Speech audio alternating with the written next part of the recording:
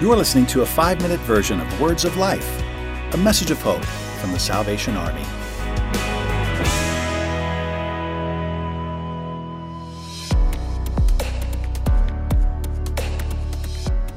I think that the part with changing landscapes, I think it'd be cool if you kind of did like that's what kind of like wakes them up a little bit. So it looks like if they were like the landscape and that's what's like starting to form, you know? Oh, and they can like move up, boom, and then like freeze in a way, and then it'll create like an image. Yeah. And then you can go to the next section and then do that. We met at a Salvation Army music camp, and she was a part of a performance that we had choreographed for, and there was this specific part that we were doing, and I just was watching her, and I was like, "Who is this person? I have to get to know her." And so after the class, I just kind of like went up to her, introduced myself, and I guess at that point she kind of already heard of me because my business partner was at their camp teaching. So I guess we kind of just hung out at this music camp and got to know each other that way. Yeah, and he was like this super cool like special guest. And I had just graduated high school from like the middle of nowhere, Arkansas. So I'm like, he's like way too cool for me. Why is he following me? Why is he hanging out with me? But we know why now.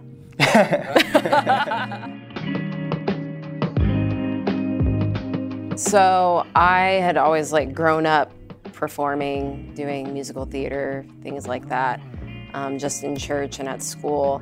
But I started dance later in my life, later than people normally do.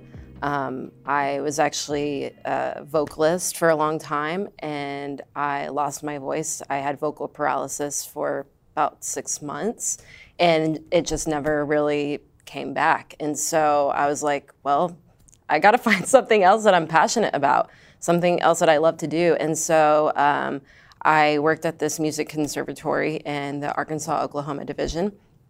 And Andy Barrington is the music director there, and he was like, I want you to do creative arts. And I was like, I don't know what that is. What is that? What's creative arts? That's so many, I think like my first summer, I filmed like a music video because I just didn't know what creative arts really was. And then I realized, oh, it's like acting and dancing, and it's like all these facets. And I was like, okay, well, I want to dance, you know, like can't really sing anymore, whatever. So I got heavily into that, just like threw myself into it because I'm like, I have to teach these youth, like I need to know what I'm doing. But it turns out like I just feel like that was a huge avenue for me. Could have easily gotten really depressed about not having a voice anymore. And there's times when I did feel that way, but God gave me another opportunity, another outlet to be creative and to use that creativity to reach others. I was with a company called Uprock, and we did a show in New York at a thing called the Fringe Festival. And we created this show which was the Christ story, but it was based in like an asylum. So all these people were bombarded by the things, like, so we talked about abortion and eating disorders and just a bunch of stuff that would drive people crazy. And Jesus came into this asylum and kind of helped free all these people. So we kind of went through all the stories of each character and how Jesus kind of freed them from those things.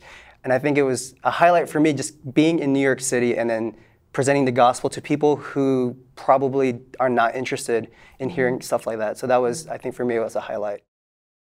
So when I first really got into dance, his like dance theater company came out to our camp and was teaching these things called Jesus Walks.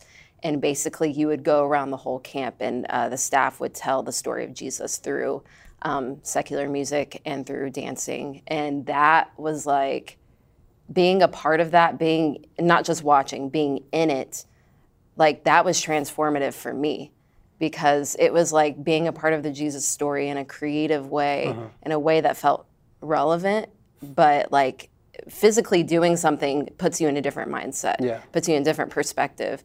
And so just seeing it from that perspective and like falling in love with it. And so like, I feel like that really, I don't know, made us bond even more because we have that shared experience. Thanks for listening. To hear the full version of this week's episode, subscribe to Words of Life on your favorite podcast store or visit SalvationArmySoundcast.org.